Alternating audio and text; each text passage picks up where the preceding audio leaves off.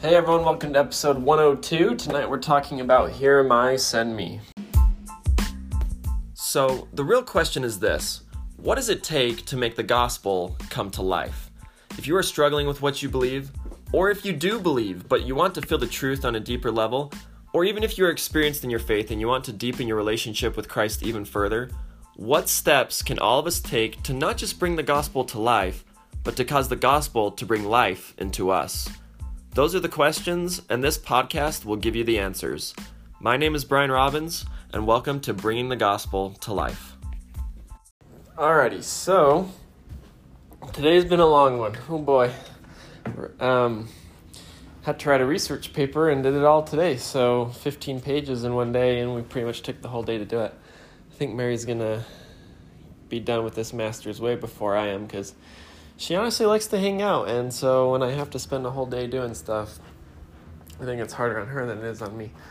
But with that being said, I had no other time to really do anything else, so I'm hoping tonight for this episode you guys will humor me. I get to speak tomorrow in sacrament meeting, which is kind of funny just because, so our ward does it where we get to meet every 3 weeks to do sacrament meeting, because we're splitting the building with other wards, and so every week one ward gets a week so that we can all keep social distancing and all that jazz, and then we just split in thirds, and then every hour and a half a third of the ward meets. So when I got sustained 3 weeks ago, only a third of the ward was there to do it, so now I got to do it in the other two wards, or in the other two sessions as well. So I get to speak to next time or tomorrow, and the bishop asked me to just share what I shared last time, and I don't know how you guys are, like, if you prepare something too far in advance, or you're trying to share something, like, way after you already shared it for the first time, like, it just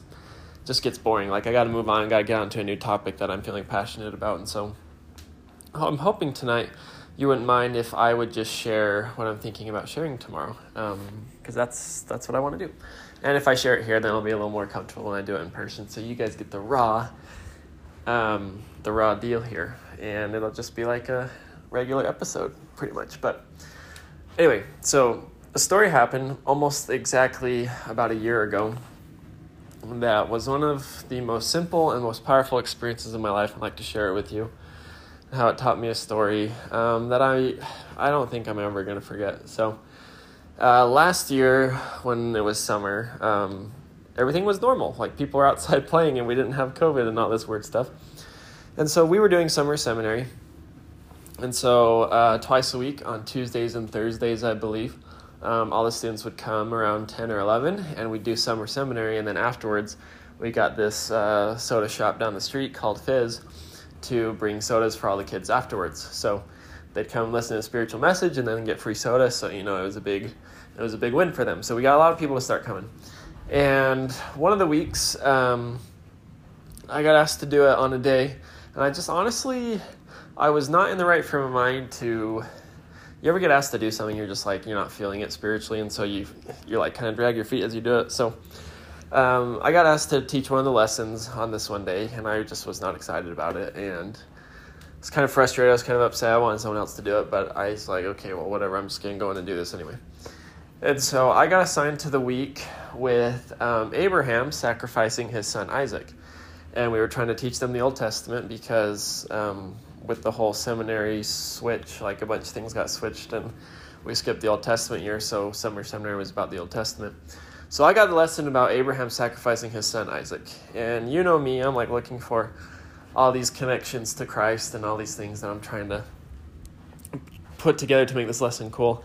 And I just couldn't really make it come together. And I could tell it was just because of my, like, bad attitude. Like, I was not happy about being there and about doing it. And I couldn't find any lesson or any topic that was just going to be relevant to these kids, or a way to present it that I could feel passionate about, And so I put it aside for a day, and I came back the next day when I knew I was in the right frame of mind to be able to hear the Spirit talk to me. And so I just decided, okay, I'm not going to try to look for the lesson before I've actually read the scriptures. Like, I'm just going to read them and try to learn for myself and try to get something out of this without trying to prepare the lesson in advance. Because I've always found when I try to prepare it before I've actually experienced something, like, it always turns out terribly. So I start reading through Genesis, and as I'm reading, I come across this line, and I should have pulled it up in advance. I never do. Don't know why I struggle with that when I'm talking here. So hang on one second.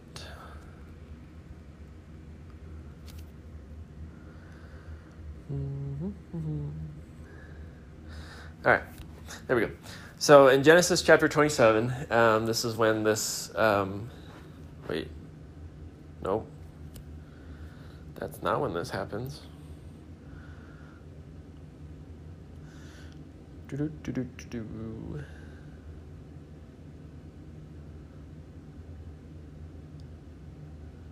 There it is, Genesis 22, sorry.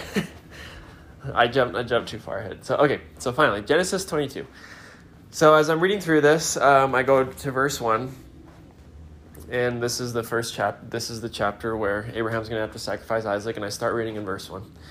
And I start reading, and it says, "And it came to pass that after these things, that God did tempt Abraham, and said unto him, Abraham. And he said, Behold, here I am. And he said, Take now thy son, thine only son Isaac, whom thou lovest, and get thee into the land of Moriah, and offer him there for a burnt offering upon one of the mountains which I will tell thee of." Now, I don't know if you've caught it already. Maybe you did, if you've been practicing doing this. But immediately, right off the bat, verses 1 and 2, I already saw it. I saw where Christ was in verses 1 and 2. I'll read it again just to give everyone a chance in case you haven't caught it yet. "And it came to pass that after these things, that God did tempt Abraham, and said unto him, Abraham. And he said, Behold, here I am. And he said, Take now thy son, thine only son Isaac, whom thou lovest, and get thee into the land of Moriah, and offer him there for burnt offerings upon one of the mountains which I will tell thee of." Now, there's this connection here, right? That who else do you know who, when the Lord appeared and was going to ask something extremely difficult of him, his response was, "Here am I." Right? That's our Savior. And I thought this was kind of just a coincidence, but if you go throughout the entire Old Testament through the Pearl of Great Price, you can find so many instances of prophets and apostles having these weird moments where angels appear to them and they call that person's name and the person says, "Here I am," or "Here am I." And several of these are so moving. Let's take Abraham and Isaac, for example. I doubt that Abraham was knew what God was going to ask of him, but as God appears to him, the first thing he says is just, "Here am I." And he's just ready, and he's willing to do whatever the Lord asks him to do. And the one I just looked up before that I bobbled on was Jacob. The Lord appears to him and he says, "Here am I." And one of my favorite ones is in the book of Samuel, where, let me look it up so I make sure I get this right. 1 Samuel 3. Yeah, okay. "And the Lord called Samuel." So if you know this story, there's this guy named Eli the prophet. And little Samuel, he goes and he's gonna kind of be the apprentice for Eli the prophet. And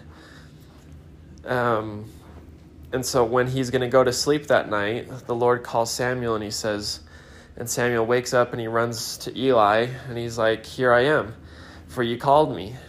And Eli's like, "I didn't call you, go back to sleep." And the Lord calls him again, and Samuel stands up and he's like, "Eli, I'm here, here I am." And Eli's like, "No, I didn't call you, go back to sleep." And then for the third time, the Lord calls Samuel, and he stands up and he goes to Eli and he says, "Eli, I'm here. What do you want?" And Eli can tell that it must be the Lord calling Samuel. And so he says, "Go back and lie down, and the Lord's going to call you one more time." So he does, and the Lord calls him one more time, and he says, "Here am I." And as I was studying this for this seminary lesson, this statement from the Savior, "Here am I, send me," it was just ringing in my head. And I went back and I looked back at all these prophetical instances, and I noticed a couple things. And that thing is this, that the Lord often calls us at the weirdest and at the worst times.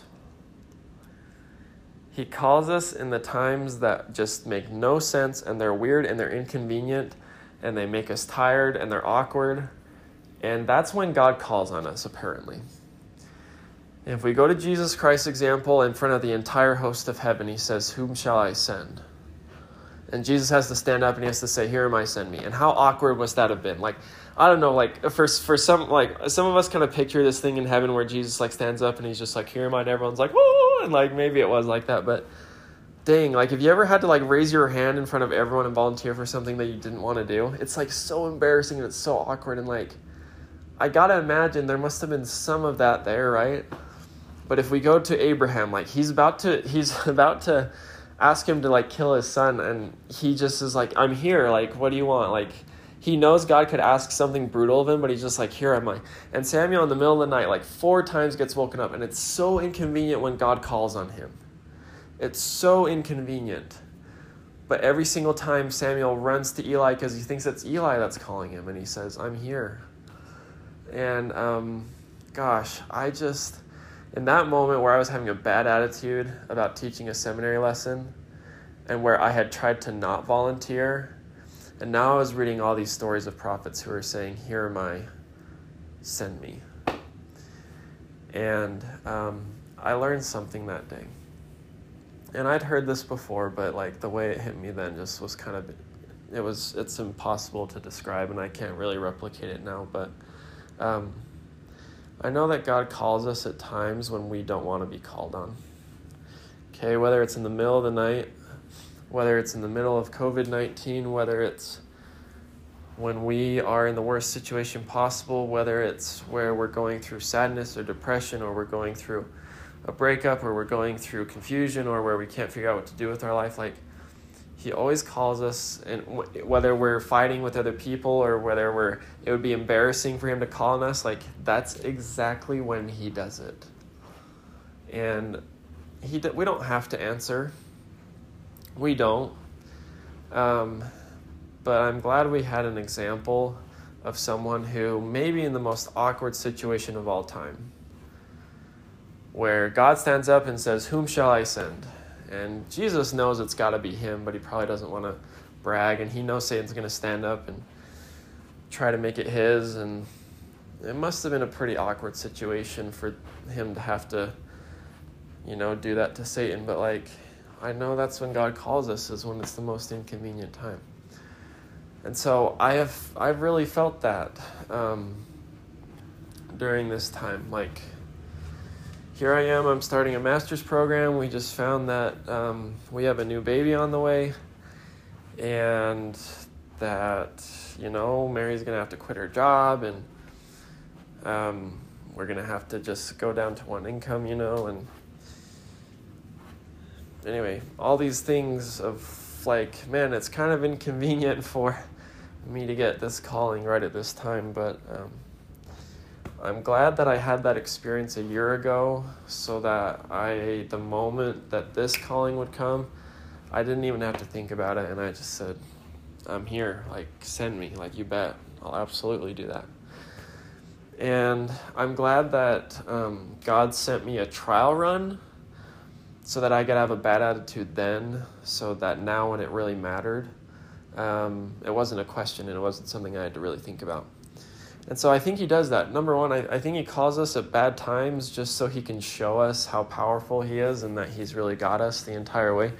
But number two, like, God has never blindsided me, really. Like, I've noticed throughout my life, he always, like, sets me up way in advance if I'm paying attention, so that I go through things early, so that when the real reason I need them comes, like, I've always been ready for them. And I know that he's like that. And so for anyone who's really struggling and they're like, "Why is he doing this to me right now?" Like, I know he's setting you up for success later. And that's just what he does. And it's been such a great blessing, and I know that's true. So that's my thought for the night, and I hope that's been helpful to someone. So let me know when you've had to say, "Here am I, send me," even though it was at an awful time, or let me know when he set you up early in advance. And I'd love to hear those messages, as always, and I will talk to you guys tomorrow.